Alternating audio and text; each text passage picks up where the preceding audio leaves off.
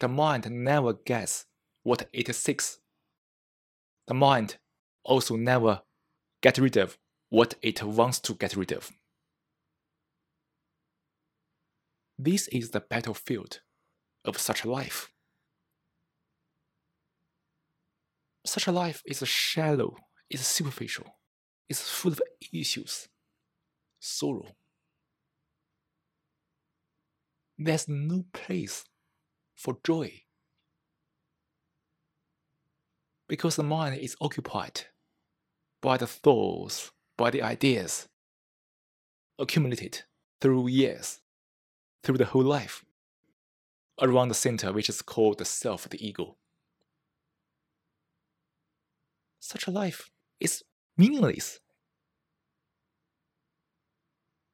Such a life is full of conflicts. Look around the world, and all kinds of political, economical argument issues, all kinds of social issues, personal issues. They are all the consequence of living in thoughts in this way.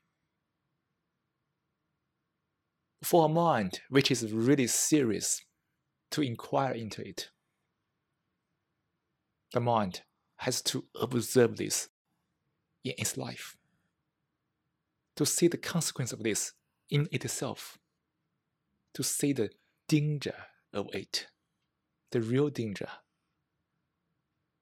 to really recognize thoughts are disorder.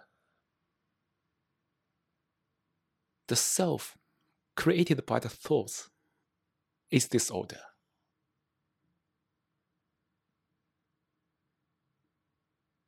If the thoughts are not in the right place, which means a life that is inundated with thoughts, such a life is also misplaced. Such a life is also lost in thoughts. So, seeing the danger deeply, the danger of living in thoughts, is a matter of life and death. As a one person, he only lives on this planet for such a short time. If most of the time is spent in thoughts, isn't it a pity? Such a life exists in isolation, isolated by the self, disconnected from the nature,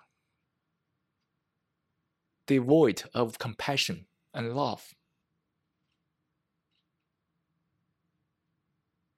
What's the meaning of such a life? So, to meditate is to transform oneself, so the perception is no longer distorted. So the mind can perceive the facts as facts. To live life beautifully, simply, free from the fear, illusions. And such a life has its beauty by itself. And such a life is full of joy.